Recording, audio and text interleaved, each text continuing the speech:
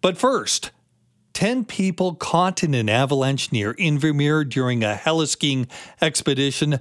3 people from Germany are dead. 4 others are injured. Jamie Dahl is a reporter with Global News and is in Invermere.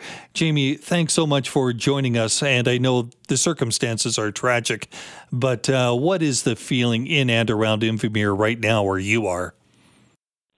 You know, it's such a small town that it's really surrounded by mountain activity, mountain culture, the outdoors. Everyone is so connected, and it's such a big part of their life. Everybody is just devastated. We were just talking with neighbors who watched yesterday as the helicopters, one by one, were landing at the Invermere Hospital, transporting some of those that were injured and some of those that didn't make it out of those choppers, into ambulances or into the hospital. And everybody was just horrified, devastated. One woman said she was lighting candles as she watched all afternoon these choppers land. So, it's touching everybody here, even upon learning that the victims that didn't survive are from all the same small village in Germany. Yeah, let's talk about that. They are from Germany, Bavaria, I believe, and there has been some reaction back home already, hasn't there? Yeah, there has. The mayor of that community sent us a statement, and he said, all of us in our community are deeply shocked by the accident. We feel deep sorrow. He said, I myself am shocked, stunned, and he said, I still cannot believe just how cruel life can be. He said, it's a reminder of how fleeting life is. So we will be hearing a little bit more from the people there in the days ahead. But one of the injured actually is also from the same community in Bavaria, Germany. So a very difficult day for community members there. Well, a difficult day indeed. Do we know how the survivors managed to survive? I mean, in a deadly avalanche, we do know we had the 3 victims, of course, 4 others injured, but there were people that were not affected. Were they not around the snow? Do we know any more about that? We don't know exact circumstances surrounding that. We don't even know the size of the slide yet. But in just about 15 minutes' time, RK Heli-Ski, the company involved, is going to be taking questions from us. So we're going to a press conference there very shortly, and we're hoping to find out some of those answers. Yeah, we'll keep you just a couple minutes more, not too long, because I know you want to get positioned for that conference. But Jamie, just a little bit more about what they were doing in the area. For those who are not familiar with heli-skiing, how does this work? So with heli-skiing, you're after the powder, you're after the fresh lines. So this is the untouched terrain. So you get up, everyone piles into the chopper, and then the helicopter pilot will drop you off in an area. And these companies do a lot of testing beforehand, making sure that, testing for the conditions. And if it's safe, they say, then they'll go out. And then you get out of the chopper and you ski down. So, you're after that sort of that fresh powder, and it can be just the most beautiful experience ever. And on many days it is. And on many days, people will make the right choice and bad things will happen. And sometimes they'll make a bad choice and good things will happen. You know what I mean? You just never know. That's what you're playing with Mother Nature. And unfortunately, though, this year, the snowpack has been very difficult, very tricky. It's been weak, and it's continued to sort of stay like that all season long. And I know safety is one of the primary things that all heli-skiing companies are always taking a look at. They're very safety conscious. But as you mentioned, this year has been unpredictable all around the province. I mean, temperatures either side of zero, windy conditions, and things that are really not the norm by far. But this is a Canadian experience. If you think of Canada and wanting to do something, and if you have the money for it, because it's not cheap, but if you want to do something absolutely kind of breathtaking in nature, boy, heli-skiing is it. And I guess it is really the chase of the powder, isn't it? Absolutely. Like, you're after that deep pow, you want to go and have your fresh turns. And I mean, the views are absolutely incredible. Yeah, it's there's nothing quite like it. It isn't for some it would be a bucket list item. It's an experience of a lifetime for others. And so, yeah, you could see why people would come. There was a fatality as well with another heli skiing outfit out of Banff not long ago as well. And so I know these are really raising a lot of question as to, why should there be parameters put in place? Should they still be going out when all these warnings keep coming up, when they know, and the experts are saying that this is a really tricky snowpack? And I think those are going to be some questions that a lot of people are going to be sort of dealing with and debating over the next days and weeks here. And we certainly do know, as you mentioned, that there is this news conference coming up this hour. Jamie, what else are you looking for from the heli-skiing company and the helicopter company? What answers do you need answered? I think the biggest thing that a lot of people want to know is why did you go out there? What were the conditions that day? We know that they were listed as considerable. What did they do before they went out? How did they weigh the risk? Could anything have been done to prevent this tragedy? I think that's the biggest thing. And what are they going to take away from this? And is anything going to change as a result? Also, their guide, it's important to know, was caught in the slide as well and is in serious condition in hospital. So we'll be looking for an update on the conditions of those 4 people that did survive this. Absolutely. A tough situation all around, and certainly very disturbing for people in Invermere. Anytime you see something of this scale, seeing the helicopters coming in and out over the last day and a bit since this happened. Jamie Dahl, thank you so much for spending time with us before this news conference, and all the best to you. Thank you. You're welcome. And it's Bruce Claggett in for Jill Bennett. Well, no doubt about it, you're probably feeling the pinch and worried about more pinches to come. The cost of everything continues to go up just after we've had a year of already high inflation. The cost of food still going up. Property taxes, well, we've heard about the big increases in areas like Surrey, over 17%, Vancouver, close to 11%. And just general inflation when it comes to all those services and the goods you're buying. So, do we abandon some of the principles that we've always held? Things like fighting climate change. And what about the government's role in this? What about the taxes related to climate change? Well, the tax on gasoline at the pump, as we found out this week, is going to climb from the current 11 cents a liter, which is still quite a bit, up to over 37 cents a liter by April 1st in the year 2030. 2030 sounds like a long ways away, but that's only 7 years. So what do you think? Where are we going with this? And what are the optics for the government when it comes to, these carbon taxes and fighting climate change through using the stick? To talk more about this, we welcome Catherine Harrison, who is a professor of political science studying environmental, climate, and energy policy at UBC. Catherine, thanks so much for joining us. My pleasure. I have to say that, this is a bit of a stick, and I don't think many politicians would even argue that when it comes to being at the provincial or federal level. We are trying to convince people to change their ways. But this also comes at a time when people are really struggling just to make ends meet. By the end of the month, which we've just come through, do they have enough money to cover bills?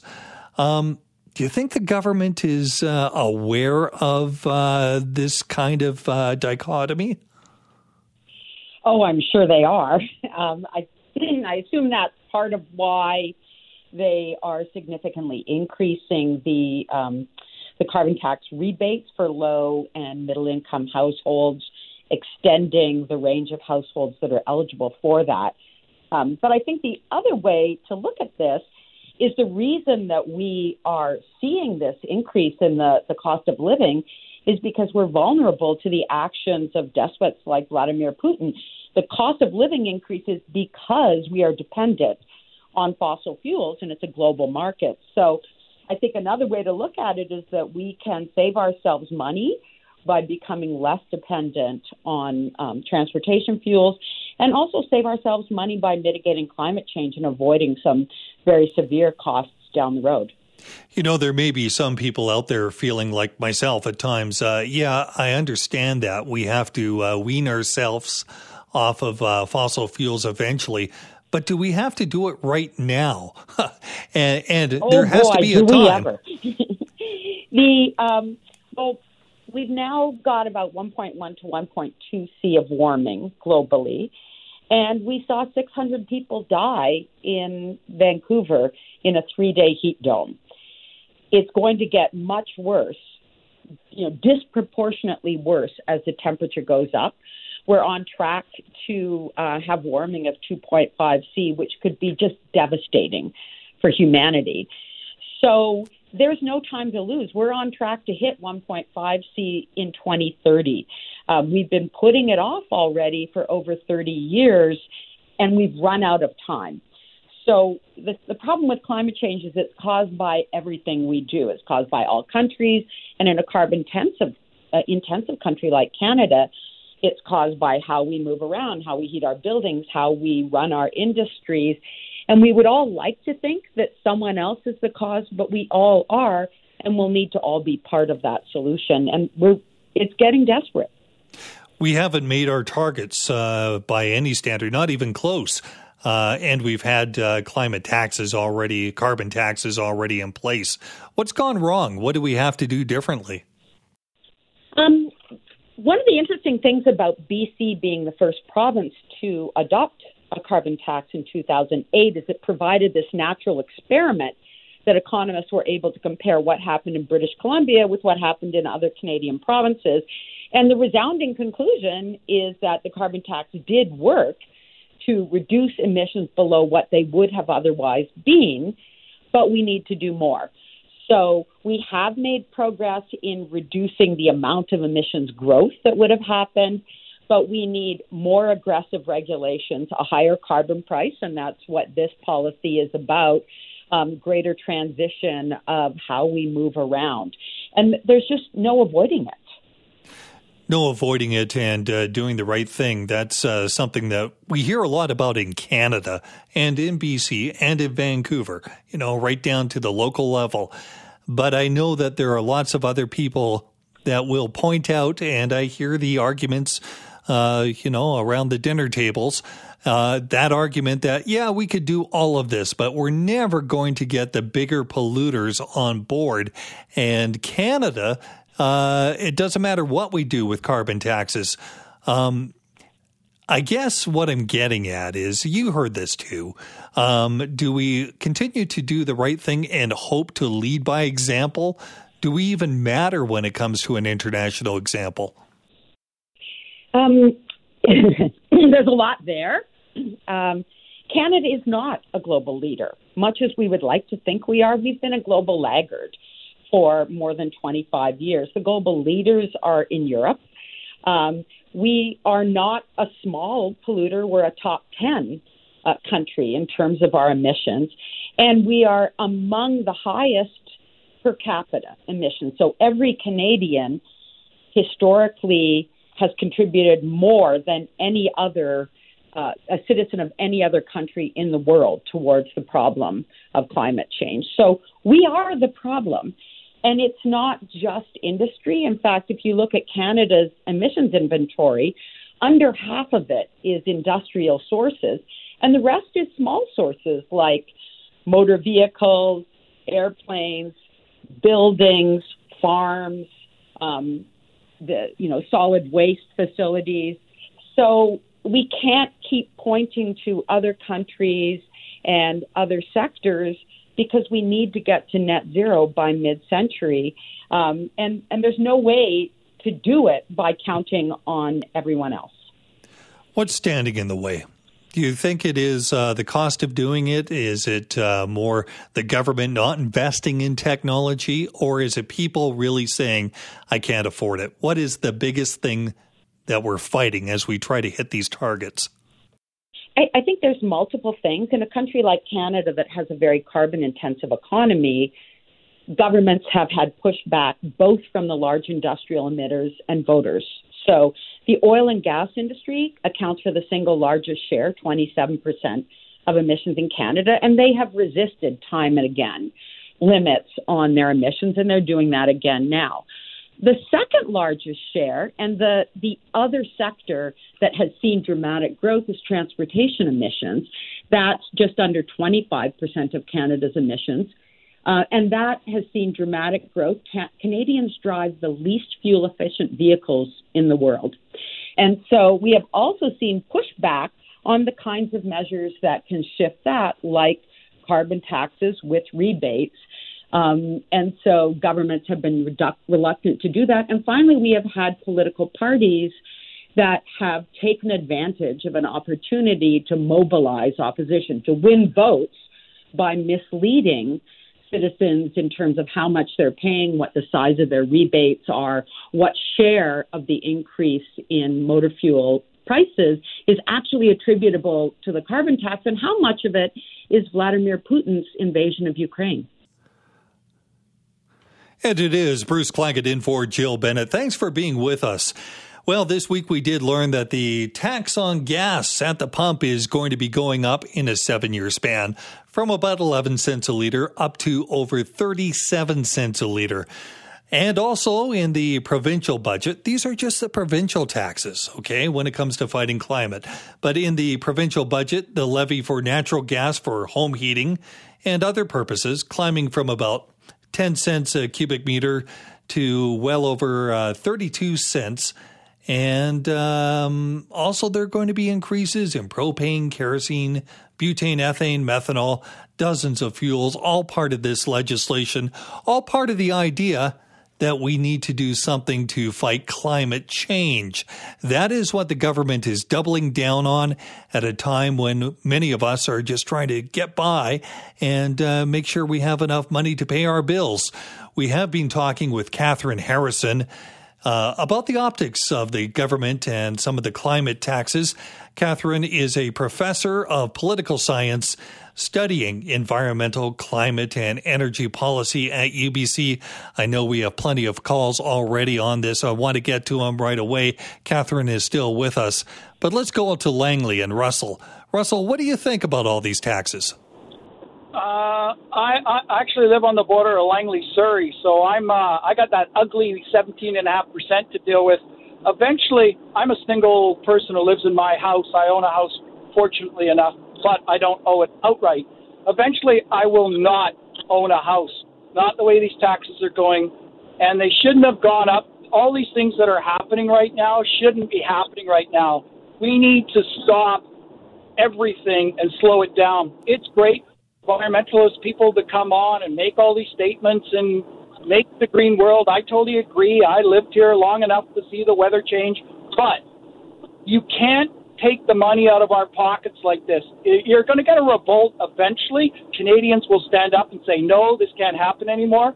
I can't pay any more taxes, guys. You've got it. You've got every penny out of my pocket. That's my thought. Okay, well, thank you very much for the call. Catherine, what do you think about Russell, who lives in my neighborhood, right on the border of Surrey and Langley, really concerned about just making things getting by? I mean, I think Russell's not alone. A lot of people are hurting because of the increase in the cost of living. I think one of the promising measures is expanding the fraction of households that will get money back. The budget anticipates that by 2030, more than half of British Columbia households will be getting more money back under the carbon tax than they're paying. I think that's a great thing. I wish that it was happening sooner. I think we tend to focus on the carbon tax, the impact it has on the price at the pump, when there are a lot of other things that are contributing, and there's a lot of other measures in the budget that will save British Columbians money. So the overall picture, how much of what's causing that pain is actually climate action versus other things, and how can those climate actions actually save people money by reducing their dependence on fossil fuels.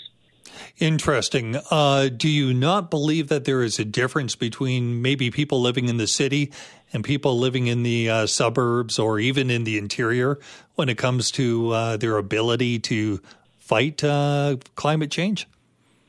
Definitely, it's easier to take transit when one lives in a city with lots of transit options.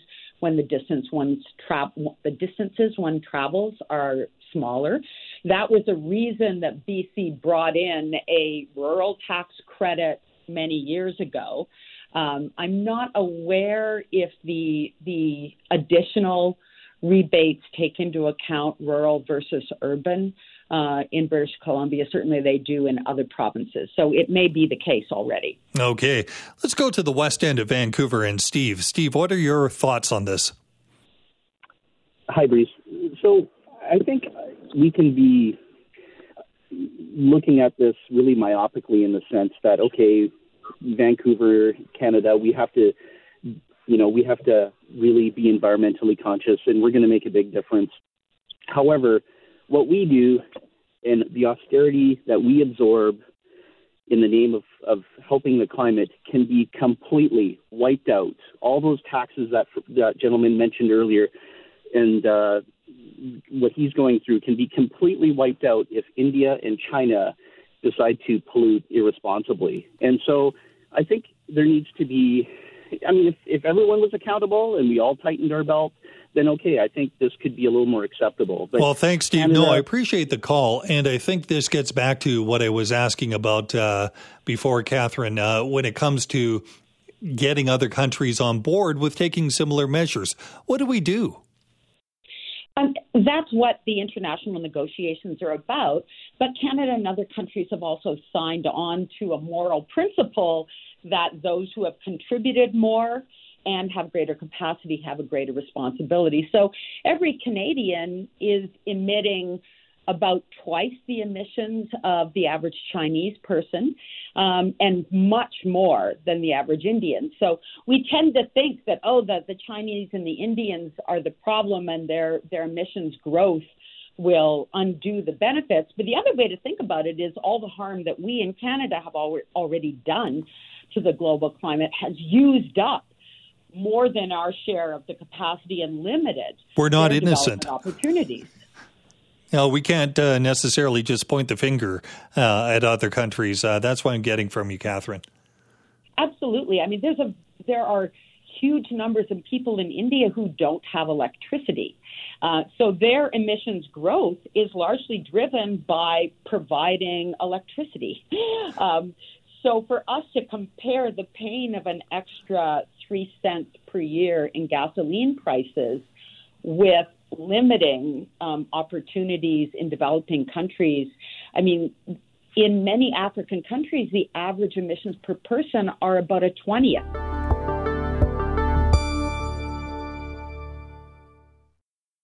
And thank you for being with us. Slip sliding away. No, I'm not talking about the weather, but home sales in and around Vancouver. They continue to, the sales continue to go down.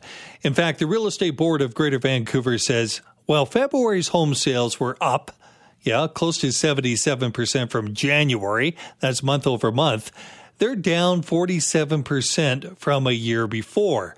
Now, the board goes on to say, for the month, it totaled about 1,800 sales, and that's roughly 33% below the 10-year February sales average. So we're starting to see not a lot of product moving. And one has to wonder, given the interest rates, given everything that we're looking at right now, what direction are we going in? What do these numbers tell us, and what should we be thinking? Well, to answer some of these questions, we bring in Brendan Ogmanson, who is a chief economist with the BC Real Estate Association. Brendan, thanks so much for joining us this afternoon. Great to be here. Thanks. When I take a look at these numbers and try to make some sort of sense out of it, the only thing that I'm getting from here that really is just standing out is home sellers are still just sitting there waiting and not doing anything. The sellers. Am I right? Yeah, I've been describing the market right now as a low activity equilibrium. So we have very slow sales. They're still about 30% below what's normal. They're way below where we were last February when the housing market peaked.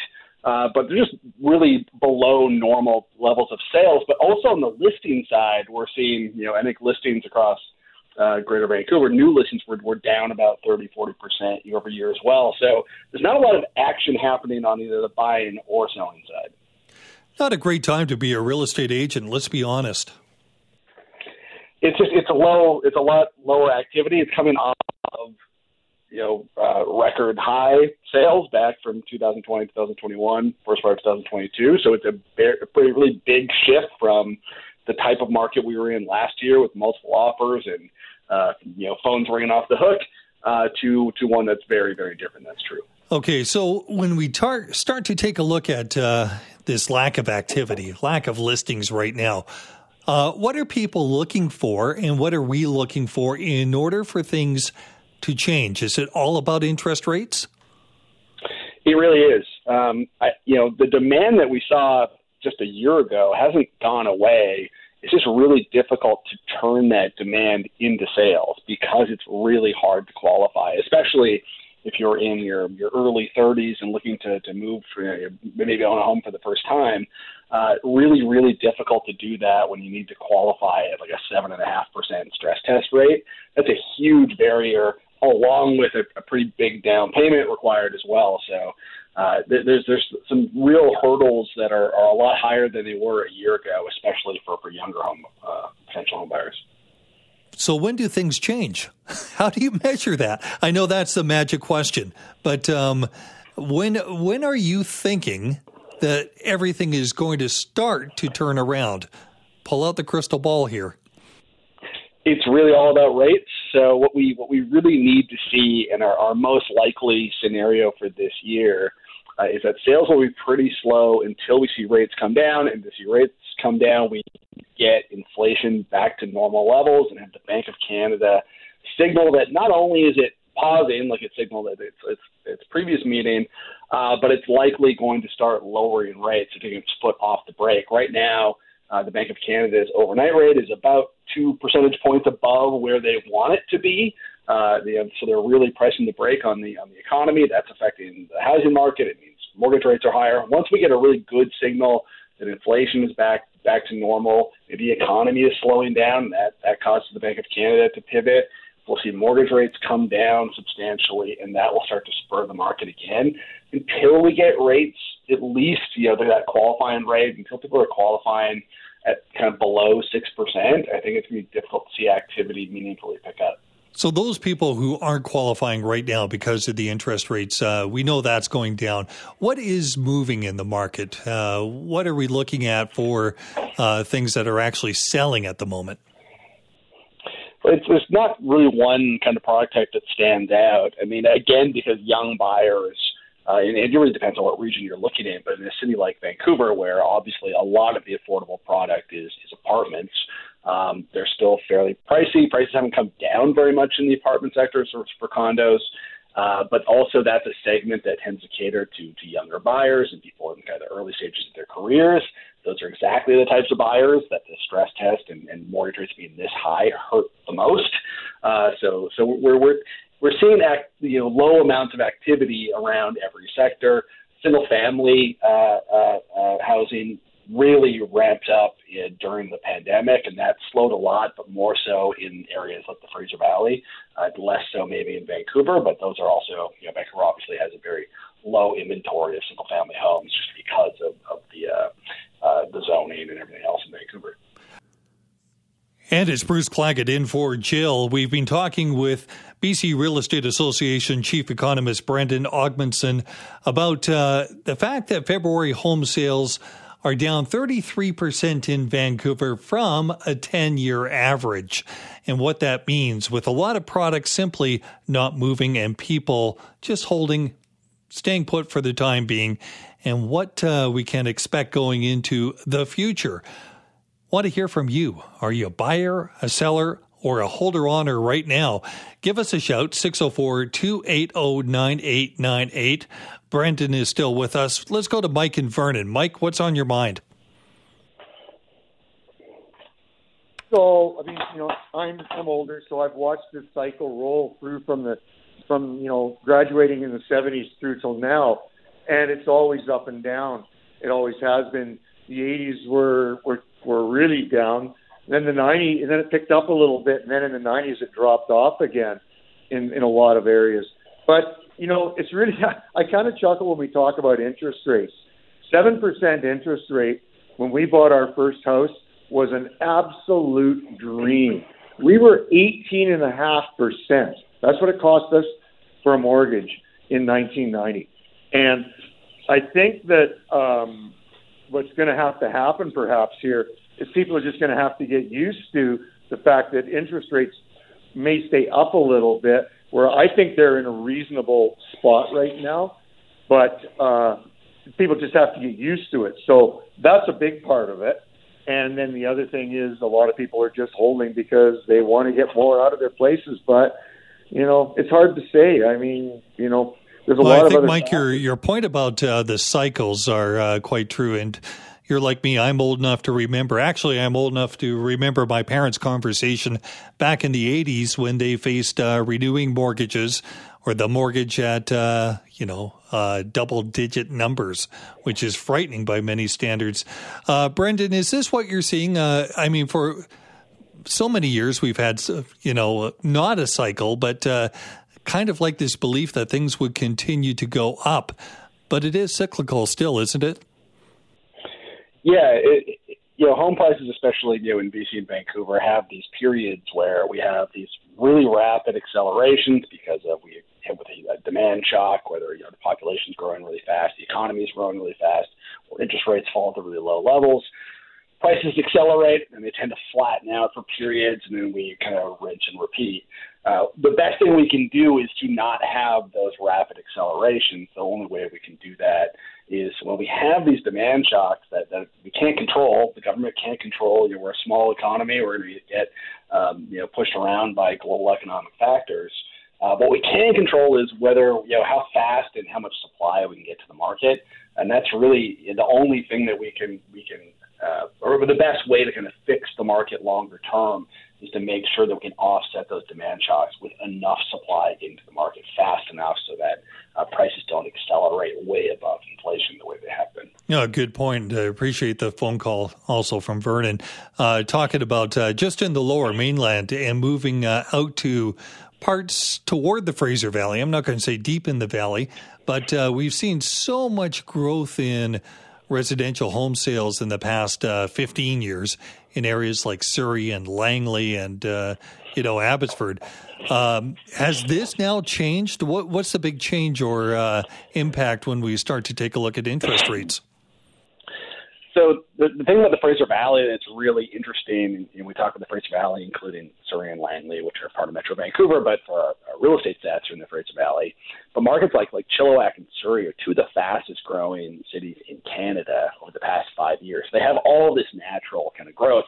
And then we supercharged that demand during the pandemic because a lot of households wanted to get away from big cities during the pandemic, and they needed their home to be a school and an office and a rec center, and all that space was a lot more affordable in Chilliwack than it was in the city of Vancouver. So with this huge amount of demand into these cities that didn't have the supply, to absorb all that demand, right, and it caused prices to really accelerate. Then you get rates going up really fast in the last year. Affordability has really deteriorated in those markets compared to what it was pre-pandemic, and demand has slowed. But the sort of case for those cities is still there. They're still growing really fast. There's that prices got a little ahead of that growth. Absolutely. Let's go to Marilyn in Surrey. Marilyn, what are your thoughts? Oh, hi. Just a question. When the market was really hot and things were selling at people were just not countering, but you had offers and getting way above asking price. The rates were low, and then all of a sudden there's a turn in the market, and some people who bought at a high rate, let's say they bought it for $1 million, and all of a sudden you've lost a couple $100,000 because the market dropped. So my question, I guess, is with the interest that is now on mortgages and the rates that have dropped in the housing markets, and the people that have lost prior to that, what, is the market like equivalent, or is it the people that are buying now are afraid of the interest rates because they're high, but in reality, you're buying at a lower price than you would have 2-3 years ago? Okay, it's an astute observation that is something that we've been looking at recently. Is just that if you were in the market a year ago at peak prices and low rates, and then a year later, say you had your eye on a house that was, in Surrey, and it was 1.6, and now it's 1.3 or something. Even though rates are higher, your affordability, your mortgage calculations actually improve. So in some cases, even though rates are higher, prices have come down in some to offset the increase in rates, and your affordability in some cases actually improved by 10% or so. And I think that's one of the reasons why I think in the Fraser Valley in particular, we've seen prices really stabilize after they fell for 6 or 7 straight months, but seem to have turned at around the end of 2022 in the November-December period, because that affordability calculation has flipped, and even though rates are as high as they are, affordability has actually improved somewhat because some of those markets prices have come down 25%. Marilyn, does that answer your question a bit? Yeah, absolutely. That's great. Thank you so much. Well, thank you for the call. I appreciate that. Brendan, when we start talking about prices going down and losing so much money, it's on paper, right? But on paper still can mean a lot. That's where our equity is. Do you think there is a factor where people look at this more as buying a residence or like a place to live, or buying a portfolio? If we're talking about investors are taking a risk, and prices can go up and prices can go down, and that's the risk that you take as an investor in the housing space. Housing is not a risk-free as an investment. For people who are buying a principal residence, if you were in the markets that were hit the hardest were really single-family homes, so the most expensive product types. The sort of saving grace in that is that to buy a home over $1 million, you need to put down more than 20% as a down payment, and then you also need to qualify at a pretty hefty rate as well on that mortgage. So the homeowners that bought in at sort of near the peak of the most expensive prices have a huge amount of equity in those homes. So even though the prices have come down and they've lost some of that equity temporarily, they have a pretty substantial cushion because of the down payment. And also, if they're holding it over the next 5 years, they're also going to pay a lot more equity into the home through their mortgage payment. So very good point. It hurts. It hurts for sure, but there isn't we haven't seen any kind of panic or rise in financial instability in those households, because they tend to be the households that somewhat fortunately can most withstand that correction in home prices. Excellent information. And Brendan, thank you so much for your insights on this, at least for this point in time, because it's something we're all going to be watching in the next bit. My pleasure. Thank you. On Friday, Metro Vancouver, and we're talking about the regional district here, voted to award 3 5-year contracts to send tens of thousands of tons of excess trash to landfills across the border in the United States and also into the interior of our province. Those contracts are worth anywhere from about $45 million to about $49 million each. And they're the ones that are for processing the waste that really goes beyond the capacity of Metro Vancouver's waste disposal facilities, like the Delta landfill and the incinerator over in Burnaby. But the cost of moving that trash is very expensive. How expensive is it? Well, $150 million to send that trash. That's one number that has been bandied about. Is it necessary? Where are we going with this? Is this a surprise? Well, let's bring in Chris Allen. He's the director of Metro Vancouver's solid waste operations. Chris, thanks so much for joining us. Hi, Bruce. Thanks for having me. Do I have the numbers right?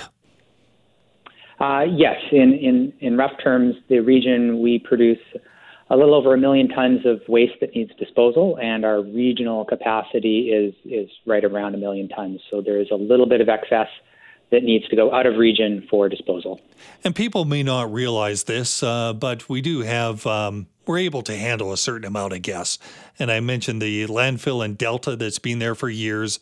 And also there's that incinerator in Burnaby, but they can only handle so much. So what we're talking about is everything above and beyond.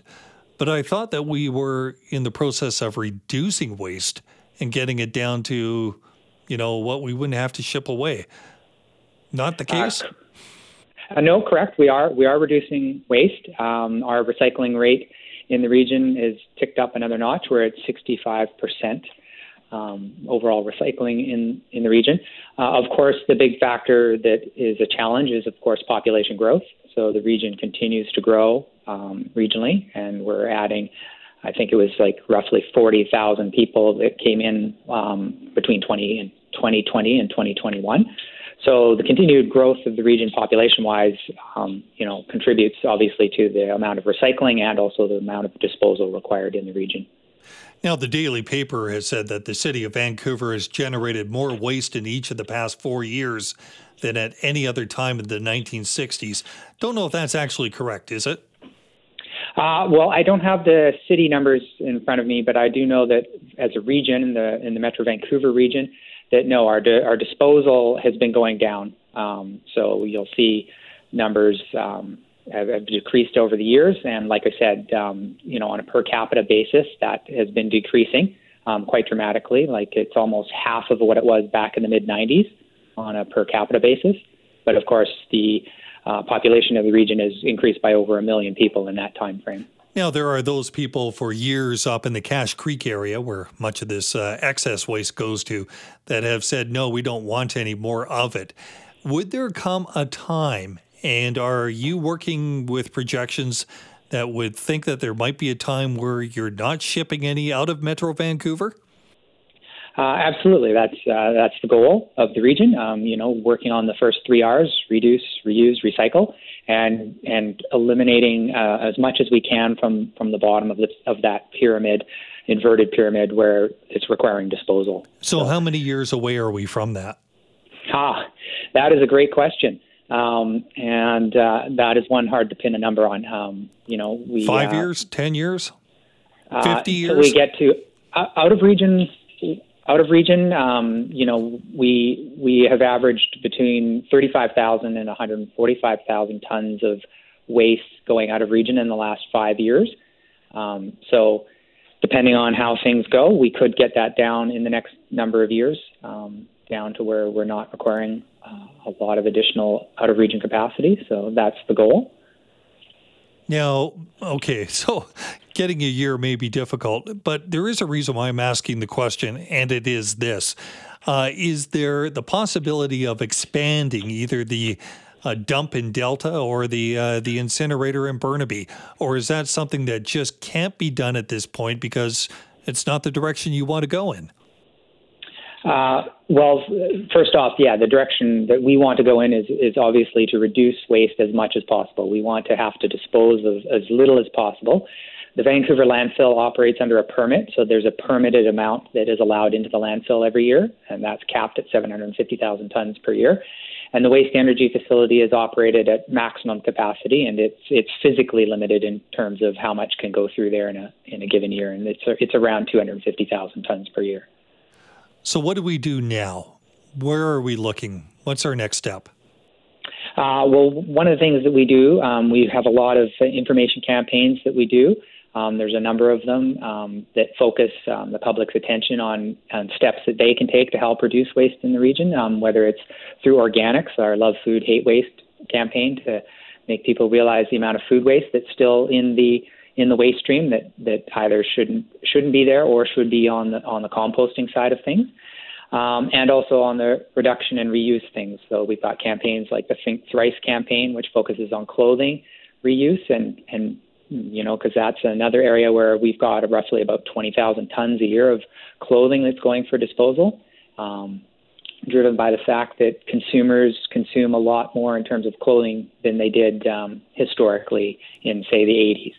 Chris Allen, thank you so much. A pleasure, getting a little bit more information and pulling back the curtain on our garbage and what's happening with us, with that, and with us figuring out ways to reduce it.